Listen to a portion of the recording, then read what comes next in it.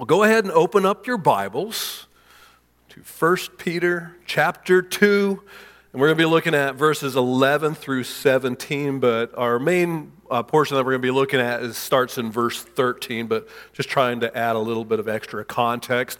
Hopefully all of you guys know that Pastor Press and I have been wading our way through 1 Peter. And the main theme that we're hitting on is holy living in the midst of suffering. Holiness is one of those broad themes through every chapter of 1 Peter. It talks about holiness, holiness, holiness. And the first chapter in particular echoes one of those great commands from the Old Testament where God says to us, his people, be holy as I am holy. And so it starts, 1 Peter, he starts off with, be holy as I am holy, and he starts unpacking that. What is God doing with our holiness? What's the grand scheme? And he starts talking about how God is building himself a home. And he's not building it out of normal building materials. He's building it out of people. And because God is holy, he needs a holy dwelling. And so for us to be part of that home and God to be building his home out of people, we must be holy as well. And so God is making living stones where his people he will live with his people for eternity, and his people will be with their God for eternity as well. And so these living stones must be shaped for God's house. And as we all well know, holiness doesn't come naturally for any of us as sinners or as a result from living in this world. God uses the gospel to transform us into those living stones. And then he uses suffering and hardships also to help shape us. And contrary to the prosperity gospel, that promises that obedience to his God's word will bring ease and ease of life and prosperity. Contrary to that, God promises that obedience to his word will bring hardship and pain. But he also promises us that hardship has purpose and meaning to it, and that it produces holiness. And so the path of holiness is the path of suffering in this world. Suffering and hardship, again, I want to be very clear, is not the result, this pain and suffering and hardship is not the result of our own bad choices and decisions and sin itself. It's a result of living obedient and holy lives to Christ. Holiness or suffering and hardships that result from being obedient to God's word. And God uses that as part of the purifying fire that roots out pride and arrogance and selfishness and idolatry and all forms of sin out of our lives. I was reminded of this truth this past week in an unlikely place on Facebook. One of those rare glimmers of rays of light that comes shining through all the darkness and gloom and a horrible doctrinal, positions and statements and stuff on Facebook. My Aunt Kay posted something this last week, and looking at her life, she has had an abnormally difficult life in all sorts of ways, and not just recently, but perhaps especially recently. She has 3 sons, I should say had, because a few years back, one of them committed suicide. My cousin did. And then just a couple of years ago, my Uncle Don had passed away. And now, for the reason of her writing on this post on Facebook was because my cousin Stan, as a result of a life of abusing drugs, is now on the threshold of dying as well. And so she's in the midst of a lot of hardship and struggle.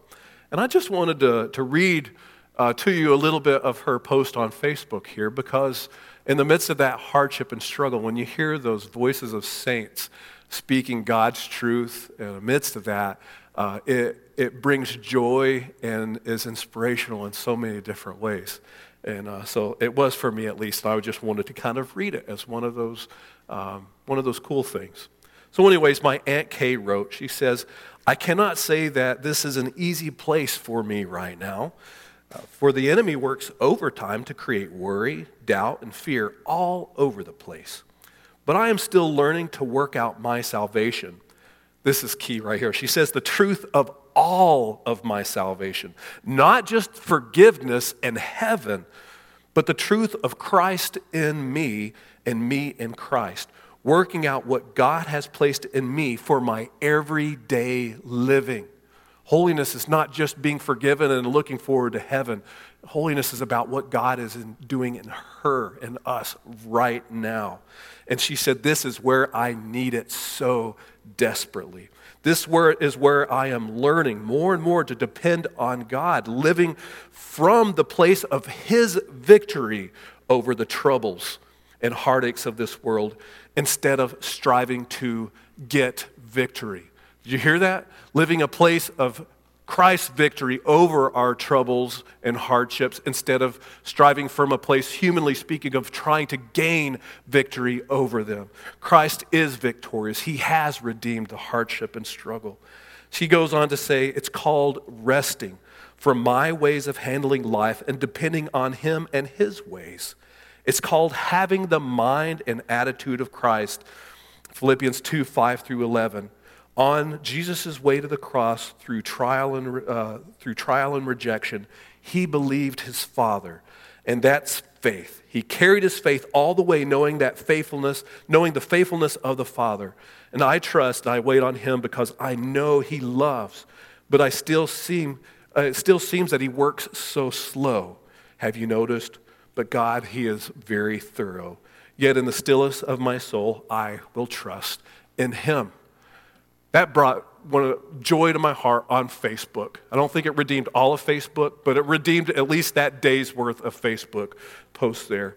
And I pray that, where before we may have found ourselves running from hardship and struggle, after reading through and studying 1 Peter, I hope we can instead find ourselves running to God, embracing hardship and suffering in our lives as part of God's perfect will and plan for us in this life, and also as evidence of God's purifying work and sanctification, where He's rooting out sin and making us holy and filling us with His joy. And so today we're going to be expanding on that, that idea. We're going to be expanding on it and getting a little bit more focused on what that looks like in everyday practical lives of the Christians. What does holiness look like? Not just, in being saved from our sins and, this new home, this dwelling place that God is building with His people where we're going to live for eternity. What does that look like in this in-between stage, practically every single day of our lives as Christians? And so I would like us to consider today that in the same way that the path of holiness is the path of suffering, God's path of holiness is also a path of blank. Not going to tell you yet. The same way that the path of holiness leads through suffering, the path of holiness also is a path of blank. And I want you to try to listen to it as we read through this passage and see what you would fill in the blank with. I will give you a hint, though, is that we sang about it in one of our songs this morning. I appreciated the songs that Pastor Preston picked out there. And one of the songs said, perfect blank. Don't say it out loud. That's giving everybody else the answer. So hopefully you found 1 Peter 2, verses 11 through 17. And then we're going to start reading. Now, before we do, let me pray. Father God, I pray that you will be with us now as we read your word. I pray that you will open up the truths that are packed into that, God, the truths that divide bone and joint, marrow, God, that it will pierce our soul itself. God, that your word will root out sin, that it will help us to conform to the image of Jesus Christ, that we will be changed to reflect your glory, Father. And so I pray that you will humble us, that you will help us to understand, to be able to see and understand. I pray that your Spirit be working in every one of our hearts individually as we read your word, helping us to see and learn and understand and apply your truth to our hearts so that we will not sin against you. And we thank you for that in Jesus' name. Amen. 1 Peter 2, 11 through 17 says, Beloved, I urge you as sojourners and exiles to abstain from the passions of the flesh, which wage war against your soul. Keep your conduct among the Gentiles honorable, so that when they speak against you as evildoers, they may see your good deeds and glorify God on the day of visitation. Now we're getting into the main text that we're going to be talking about. Be subject for the Lord's sake to every human institution, whether it be to the emperor as supreme or to governors sent by him to punish those who do evil and to praise those who do good. For this is the will of God, that by doing good you should put to silence the ignorance of foolish people. Live as people who are free, not using your freedom as a cover-up for evil, but living as servants of God. Honor everyone. Love the brotherhood. Fear God. Honor the emperor. I would like us to consider, in the same way that the path of holiness is the path of hardship and suffering, that God's path of holiness is also the path of, you can say it out loud now, submission. Perfect submission. Can you believe it? We were singing about submission. We were singing about the submission of Christ, which we are more than happy to sing about. But did you realize that Christ modeled submission for our benefit, for the church to emulate? That gets a little bit harder to talk about, doesn't it? Perfect submission. Dun, dun, dun. You know, if you like those sounds, to really know that we're getting into some scary territory. You thought suffering and hardship was hard to talk about in relation to holiness. If there's one thing that might be harder and more contrary for us as Christians to talk about in the life of holiness is submission. Submission.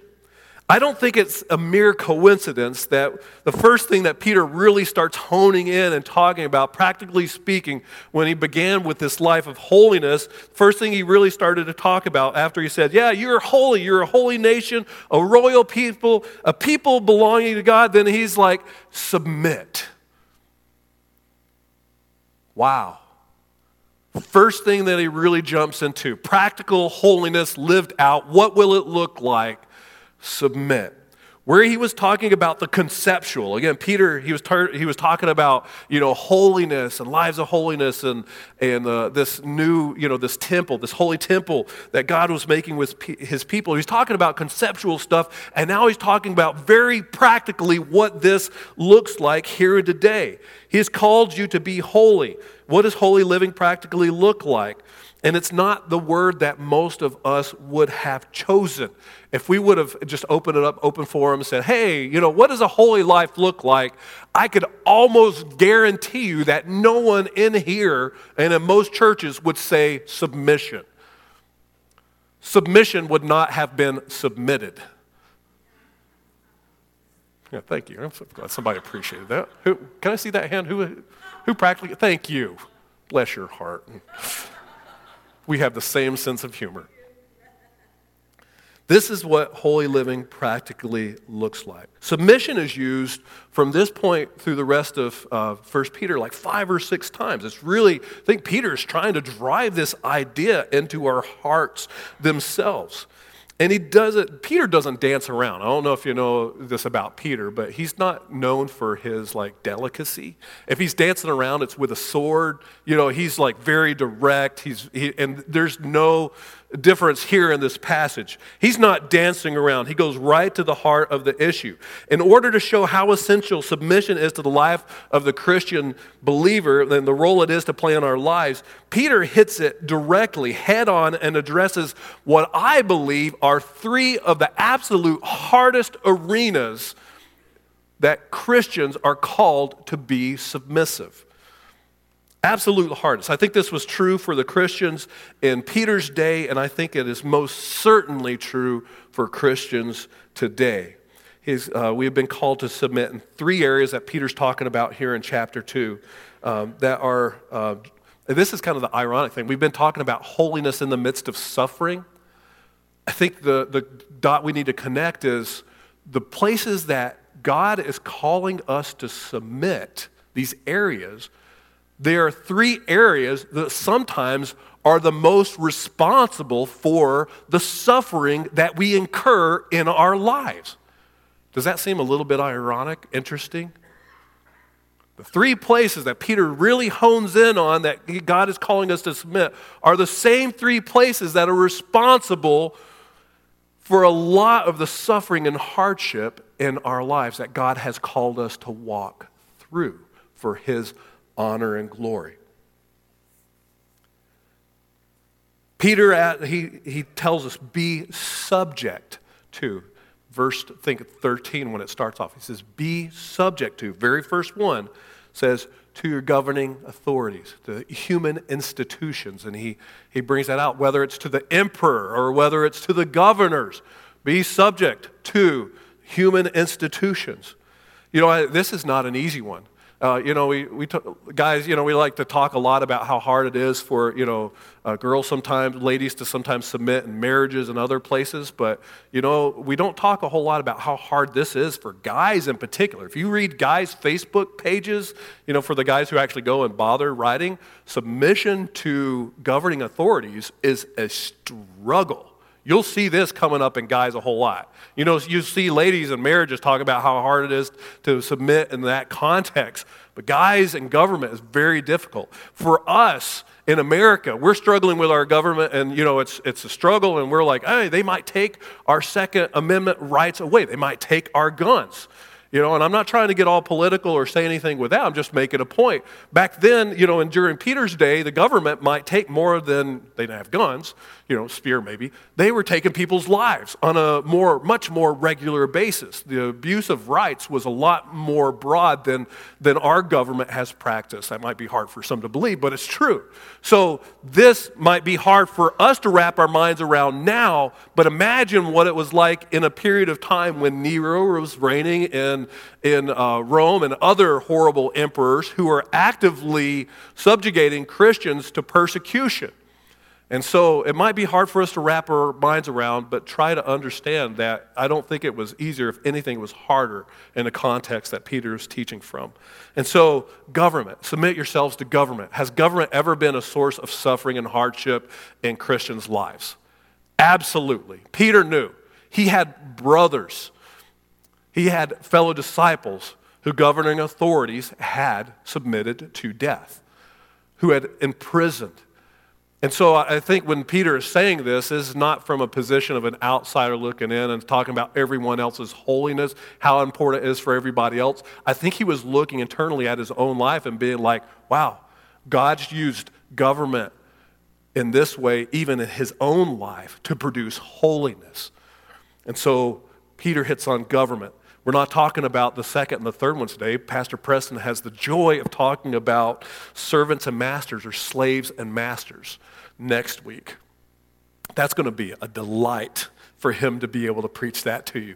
Talking about a hot button issue. We are 150 years removed from slavery, and if you say anything about anyone submitting themselves to anyone in a free country, you want to get like doxxed, you want to get in trouble with the world around us and get banned from Facebook and Twitter, imply anything having to do with submission to servants and masters, and you'll have whatever you appreciate in life taken away from you in a public setting. It's like they will ridicule you.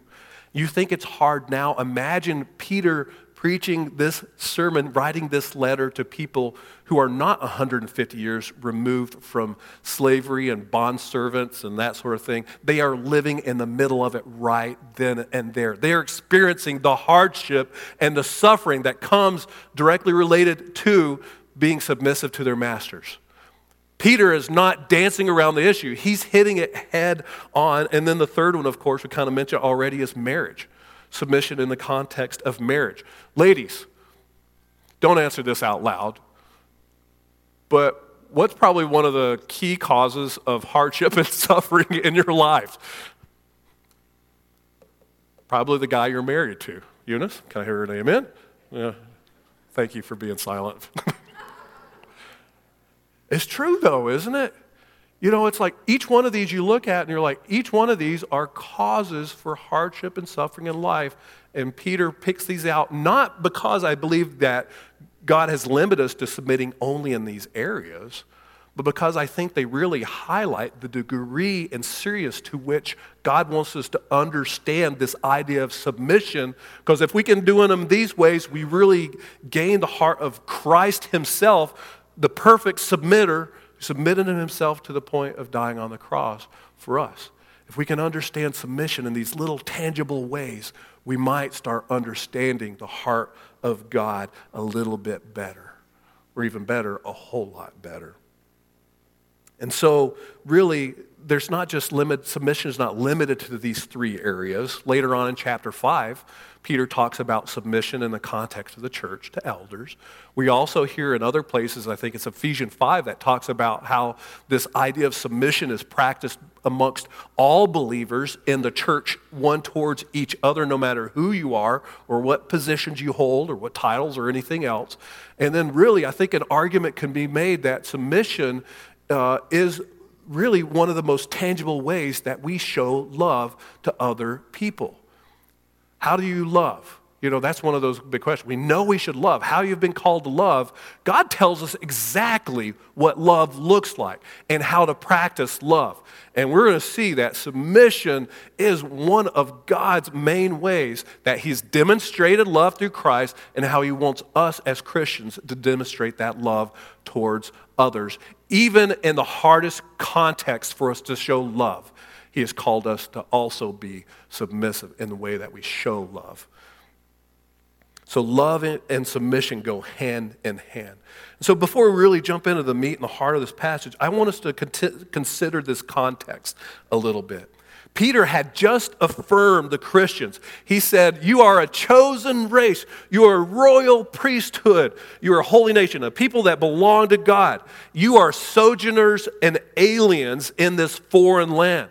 Now, those truths alone could very naturally lead some Christians to conclude that they had no obligation to the people, to the authorities, or the rules and the laws of this world. It'd be kind of like Americans. I always sometimes it's not funny, but sometimes it is funny, where Americans go to other countries and they break the rules of that land and they get thrown in the jail and they're like, you can't do that to me, I'm American, I'm free. And it's like, no, you're in our land, you abide by our laws, But this kind of like American way of thinking has seeped into, our hearts. I think even as Christians, we are sojourners and aliens in this land that God has called us to. And I think it's very easiest to think that because, we are free, we are citizens of this totally different citizenship, in heaven, that we don't have the same obligation and responsibilities to the people and laws and rules of this land. And it could be very easy for young Christians or immature Christians to misconstrue this and other passages of Scripture. I think about like Galatians 5:1. I'm not sure if this was necessarily in circulation over in this part of the Christian world by this time. But Galatians 5:1 said, it is for freedom that Christ set us free. Stand firm then and do not let yourselves be burdened again by a yoke of slavery.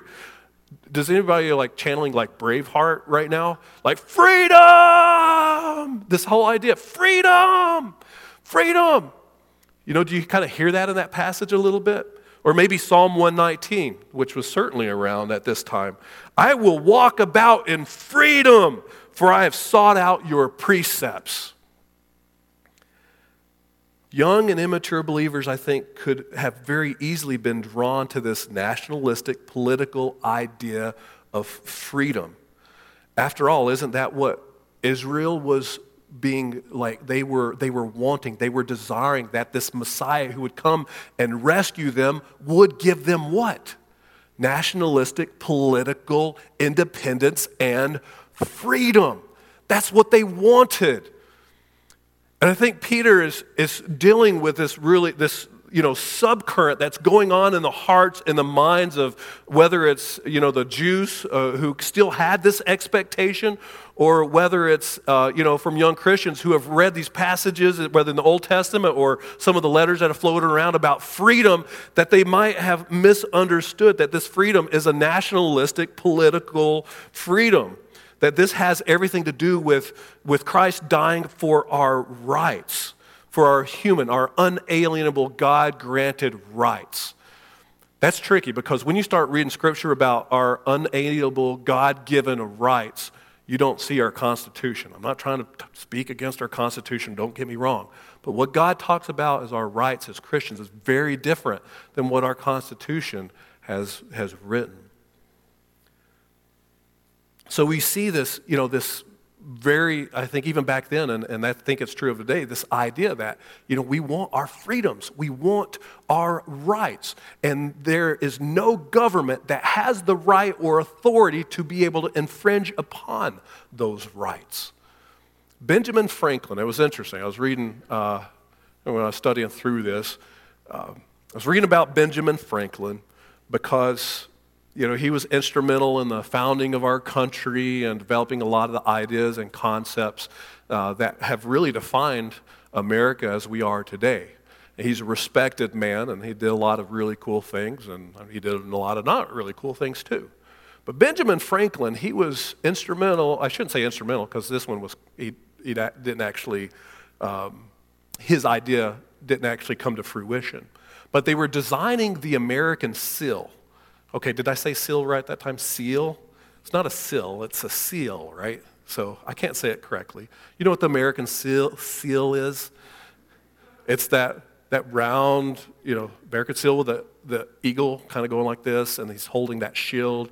The eagle has some arrows and one, talon, and then he's got some branches and foliage and another one. I don't know what they all mean, but that's kind of the American seal.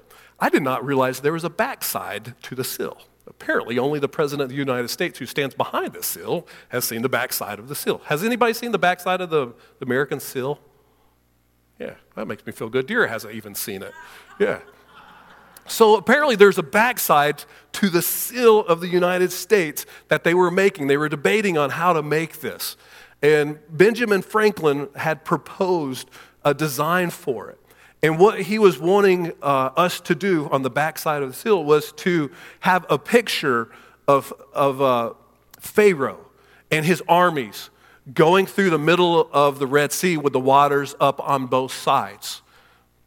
And then he wanted off to the side this picture of Moses with outstretched hands with a light beams coming down from a pillar of fire in the midst of clouds coming down, shining on Moses. You get the picture from the Old Testament there, right, of what Benjamin Franklin was proposing.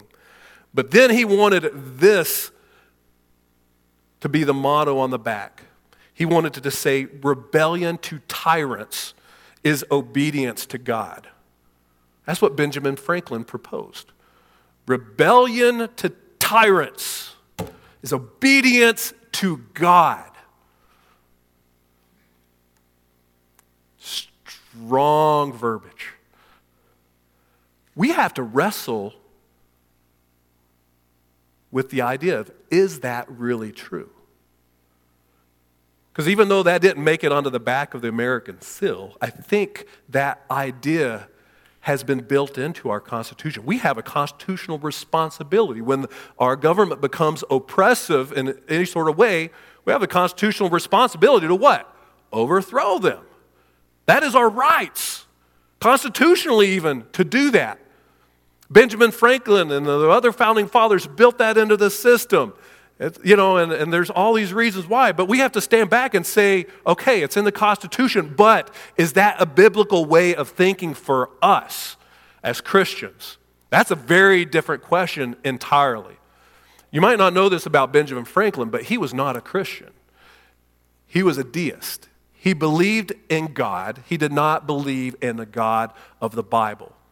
And I think that becomes apparent in the way that he said obedience to God. When he said rebellion to tyrants is obedience to God, it shows that he believes in God, but it does not reflect the God of Scripture. These are hard things to talk about, but these are true.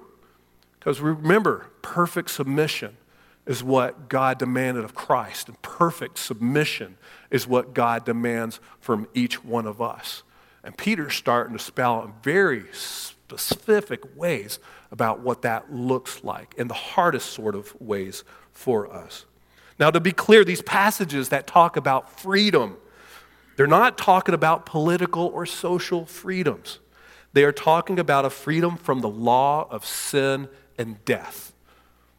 When Scripture's talking about the freedom that Christ purchased for us who are standing underneath the blood of the cross, it is not political and social freedoms and rights.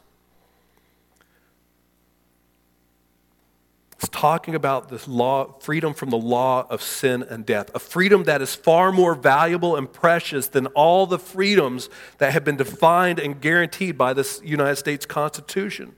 We can have, and this is, I think, the harsh reality, is have you ever thought about this? We can have all the freedoms that this world can possibly offer and still be slaves. Have you wrestled with that? You can have, everyone in this world can have all the freedoms that this world could possibly, as much as it can with all of its powers, guarantee you. You can have every single one of those and still be a slave. And conversely, we can be bound and enslaved and devoid of every single one of our inalienable earthly rights and freedoms, and yet at the same time be more free than everyone else. Have you stopped to consider that truth? Because the law of the Spirit of life has set you free from the law of sin and death. What do you think God is more concerned with? Your political and social freedoms, that even if you have, you can still be dead? Or your eternal freedom that though you lose everything in this life, you've won? What's more important to God? Freedom in the Bible cannot and should not be defined by, bound to, or limited by our constitutional freedoms. Because Christ died for a freedom that all the people in the world, though every person should die, could not possibly purchase. We die for temporary freedoms, and people have to keep dying for them. We are never truly free. But Christ died once and for all for the permanent and ultimate freedom, the freedom from sin and death. I don't want you to get me wrong. I'm so thankful for the freedoms that we do have in our nation. I'm thankful for the people who have died for those freedoms that we enjoy and appreciate. But those are not the freedoms that Christ died for. And if you think they are, passages like the one that we're going to read through, that we're talking about today and that Pastor Preston's going to talk about next week are going to be very difficult passages for you to reconcile. So this passage, I think, it is addressing this tension that must exist within the Christian life. It's a tension that has to be there. It affirms two things that don't seemingly, in our earthly wisdom, two things. It's affirming two things are existing at the same time that don't seem like they can possibly go together, and yet they do. This tension is mentioned in two verses in the passage we just read. Verse 16 says, "Live as people who are free." Yeah, that's, if you want to say amen, that's a great spot to say amen. Yeah, live as people who are free. I think this is talking, like we just said, it's talking about, that freedom we have in Christ from the law of sin and death. But I think there's also an element that Peter is talking to people who are literally free peoples in a political, social sense. Next week, Pastor Preston is going to be talking about slaves to masters, servants to masters. And those are people who are very much not free in that sense. And they've been subjected to their masters. They've been called to be submissive to. Peter, before he's even talking to on that side of things, he's talking to people who are literally probably free. They have not been subjected to the same way that slaves and bondservants had during that time. And so Peter is saying, live as people who are free, but then in verse 13, he says something else. Be subject to every human institution. That's where everybody says, boo. Live as people who are free. Yay! Be subject to every human institution. Boo. And we've got these within verses apart, and it's like, how do you bring these two together? How can they possibly make sense? I don't know. It doesn't when you first look at it. It's like, how can you live as people who are free and yet be subject and be submissive to? Do you feel the tension? I'm feeling it just by your looks. To relieve some of this tension, I want you to know that I'm not going to try to unravel everything that happened during COVID. The tense relationship between churches and governments and between Christians also ourselves. There's a lot of tension with this topic that came up. And I'm not trying this warning to unravel all of those complexities. We don't have enough time to talk through all of that. But what I do hope to accomplish is show you that the biblical submission is a huge part of the path of holiness. It's part of the refining process of what God is doing in us. It helps us to gain the mind of Christ. And it is also a practical way that we show love. And it is one of the most tangible and real-life ways that we live out the gospel in front of people. We don't have to just go give tracts. We love and we submit. God has shown us practical ways that are way more effective of living out the gospel, that jive with, that reinforce the gospel that we are also preaching and speaking at the same time. They must go together. I want to read through a couple of definitions of submission. In the Merriam-Webster dictionary, it says, submission is the condition of being submissive, humble, or compliant, an act of submitting to the authority or control of another. In the Strong's Concordance, it defines submission as this: to subordinate. I really like this one. You could even write this one down. It's one of my favorites. It says, to reflexively to obey. Reflexively to obey. That's what submission is. So reflexively, like you hit your knee, when you're on the side of the table, dangling over the table for the doctor. He hits your knee reflexively kicks, right? Submission is when our reflex as Christians is not to kick back, but to submit. That's what submission is. Reflexively to obey and submit. To be under obedience, put under, subdue unto, subject unto, to be put in subjection to, or submit self unto. I really think that last one is another great definition of biblical submission.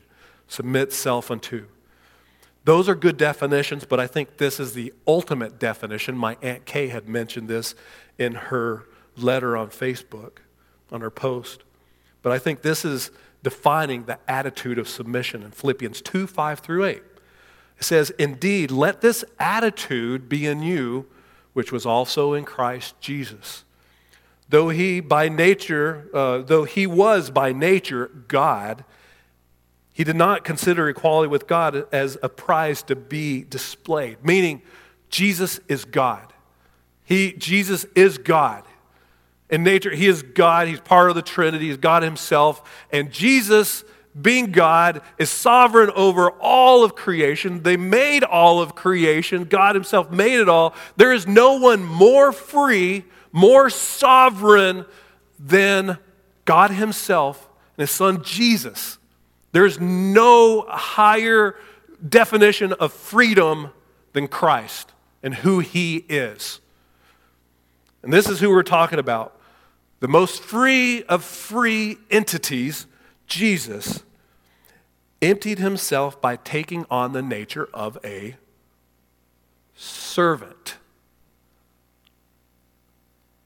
That seems kind of extreme, though. When he was born in human likeness and his appearance was like that of any other man, he humbled himself and became obedient to the point of death, even death on the cross. That is the definition of submission. That is what God is calling us to. This is the biblical definition of submission. This is key. It is not contrary to freedom.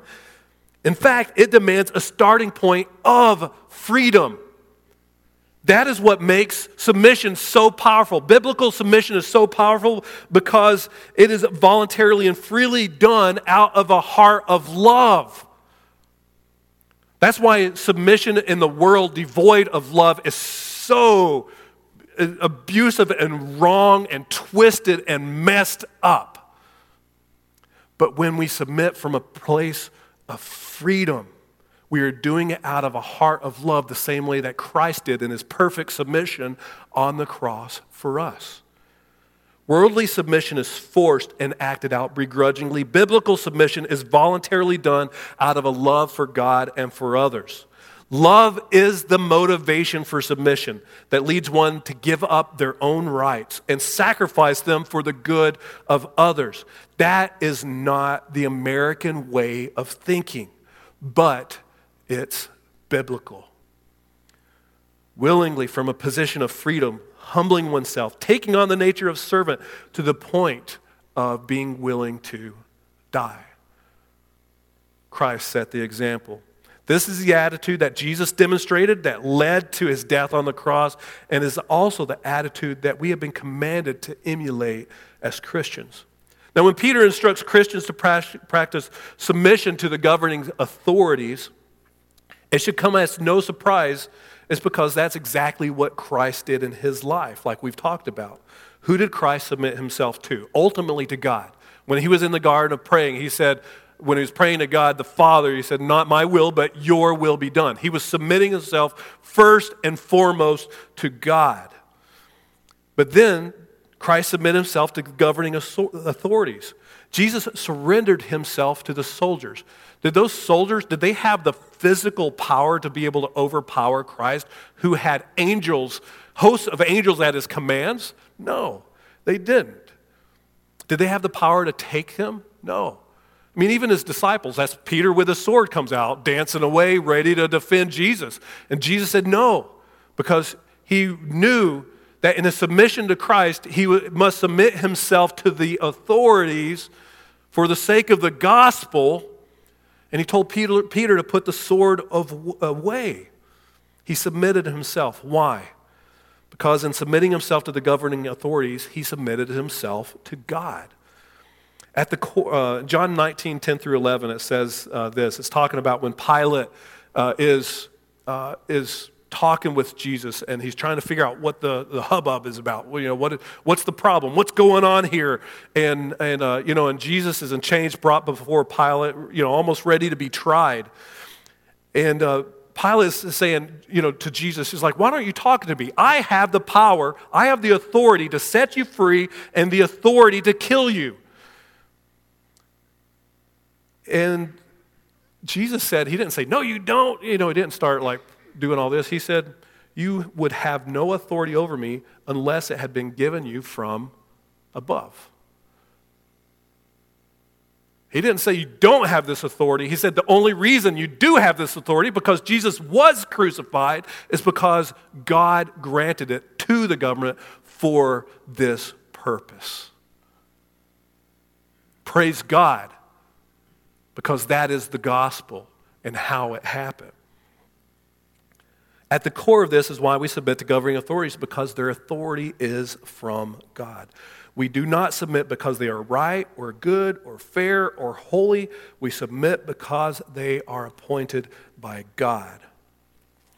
I thought it was kind of interesting. I was reading a sermon by a pastor named Bob Diffenbaugh, and he was talking about, he was telling a story. He was like, it's driving down the road, saw this car that had a bumper sticker. On the back of the bumper sticker, it said, obey God's laws, not man's.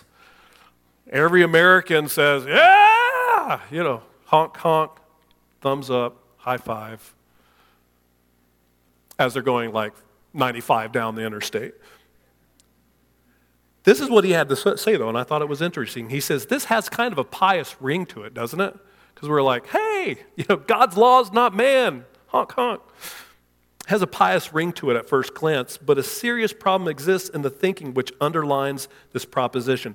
The error is assuming a significant conflict between man's laws and God's laws. Paul did not think, so that error is in assuming the significant conflict between man's laws and God's law. Paul did not think so, neither did Peter. The biblical perspective is this: obey man's laws as God's laws. Obey man's laws as God's laws. John Piper said this. I thought he named one of his podcasts this. He was like, obeying the speed limit is worship. Gotta be kidding me. Obeying the speed limit is worship. That's the connection we have to make as Christians. is obeying man's laws to the full degree that God has called us to, with those few exceptions where we can't possibly, and there are exceptions, we're not going to talk a whole lot about it today because we're running out of time already. But that's what God has called us to, obey man's laws as God's laws as much as we are possibly able to. So we do not submit because they are right or good or fair or holy. We submit because they are appointed by God. Romans 13:1 says, "Let every person be subject to the governing authorities, for there is no authority except from God.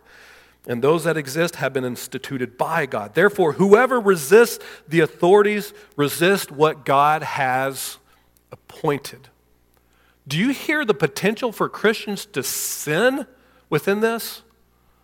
If we're not cautious and careful, if we're being, if we're riding into battle being like, overthrow the tyrannical government. Do you hear the potential for sin that lies at our doorstep if we follow that line of thought too far?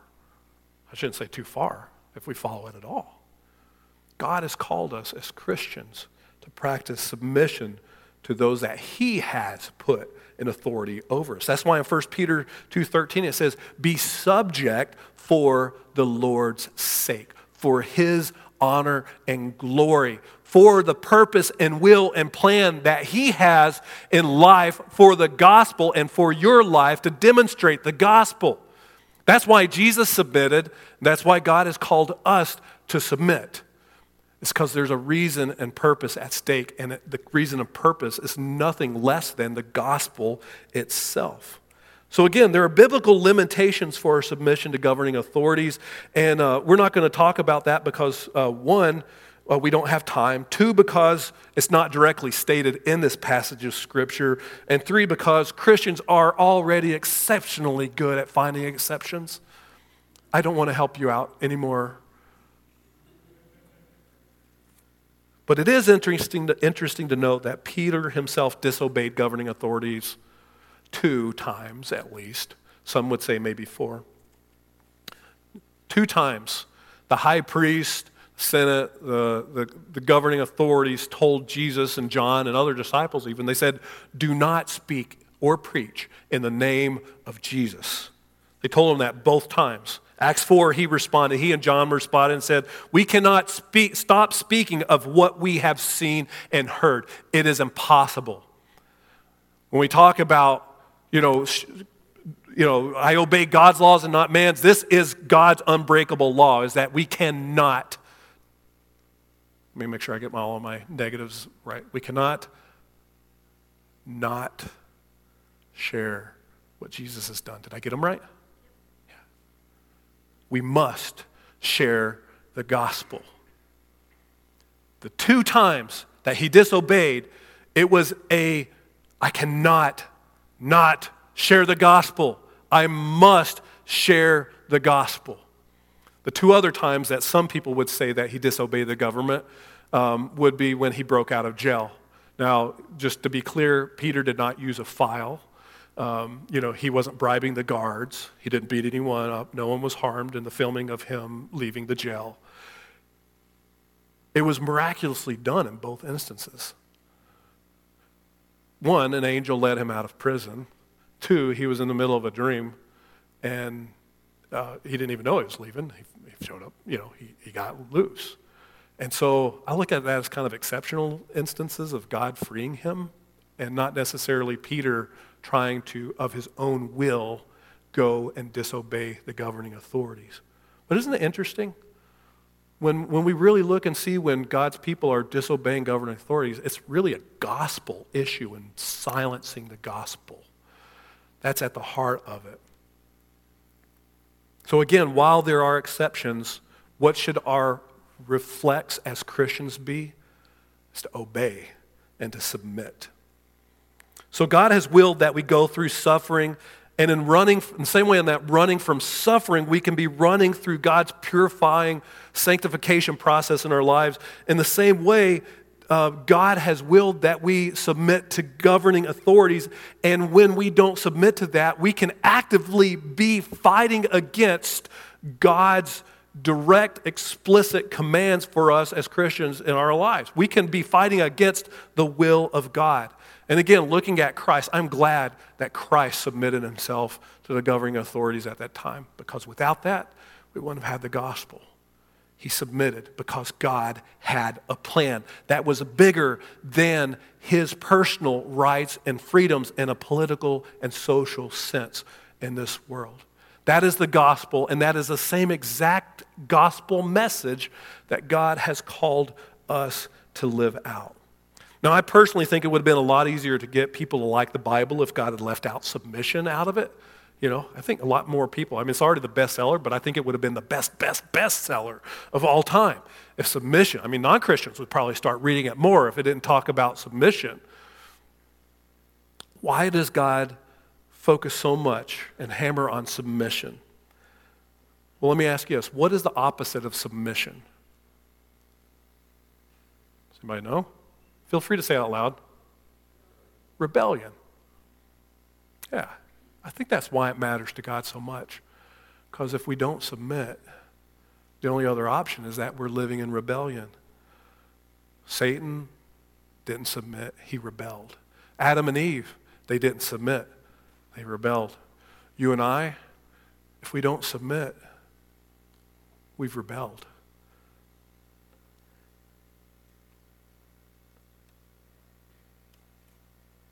Rebellion in our society and our world is expected. I can't tell you how many times I've heard, parents talk about their kids and going through these rebellious phases and being like, it's just a phase. It's okay. It's natural. It's normal. It is naturally and normally sinful and evil and wicked, but we've accepted it as being a normal part of, an expected part of, the way we live and grow. But it's not. Our society, rebellion is actively encouraged. I asked Pastor Preston this week if he ever heard of a song of "We Ain't Gonna Take It." He's like, "What?" And I was like, no, actually, I think I started off and said, "Have you ever heard of the band Twisted Sister?" And he's like, "No." Who on earth is that? And for me and my generation, raise your hand if you're from the 80s. Yeah, I might have heard that. Yeah, there's this song of this band being like, "We ain't gonna take it." That's pretty good. Actually, Randy, we'll do maybe a duet a little bit later here. But it's actively encouraged in our society. We ain't going to take it anymore. I remember the video of this is a father coming into his kid's bedroom and tell him to clean up your room. And the kids start singing, "We ain't going to take it." We're going to rebel. I could go through on and on about all the other artists, whether in Hollywood or singers. It's like, James Dean, rebel without a cause, or, Elvis Presley pushing all. Every generation has their rebels of that time. And we idolize them. NWA, Rage Against the Machine, Public Enemy, go all through these modern bands. I thought it was interesting. Even Garth Brooks, not even country, is immune from having this rebellious undertones. I shouldn't even say undertones, it's overtones. Actively encouraging rebellion in us and our kids. It's admired and glorified. But the scriptural view of rebellion to show how important it is that we wrestle with this and we understand how much at the root and heart of evil and sin it is. I think we look in the Old Testament in Deuteronomy 21:8, I think it says that if you have a kid who is in rebellion, what were they supposed to do in the Old Testament? Stone them. Now we look at that and we're like, that is harsh. That doesn't make any sense. I think part of that is because we expect and encourage and glorify rebellion. And so a passage like that in the Old Testament blows our minds, doesn't it?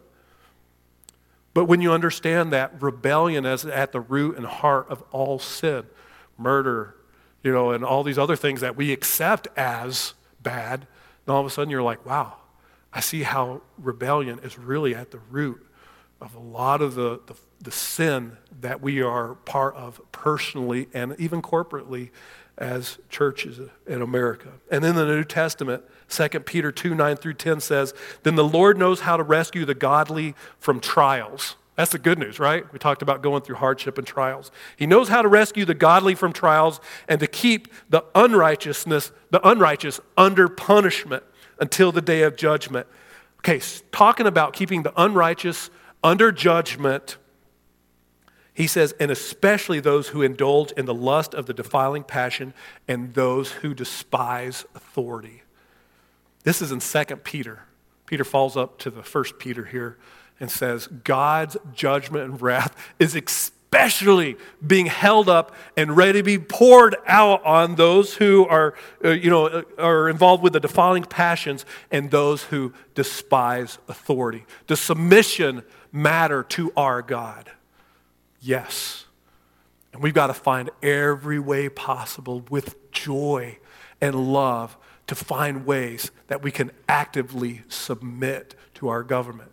It's easy for us to find those ways that we shouldn't, but can we find those ways that we can? Because I don't think the bar of the world around us is the bar that God has called us to.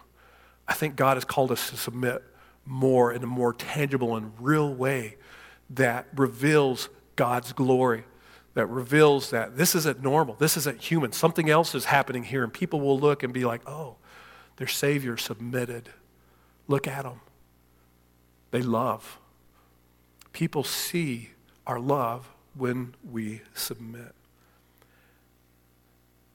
So in order to root out the heart of rebellion, God is actively calling us to willingly and freely practice submission.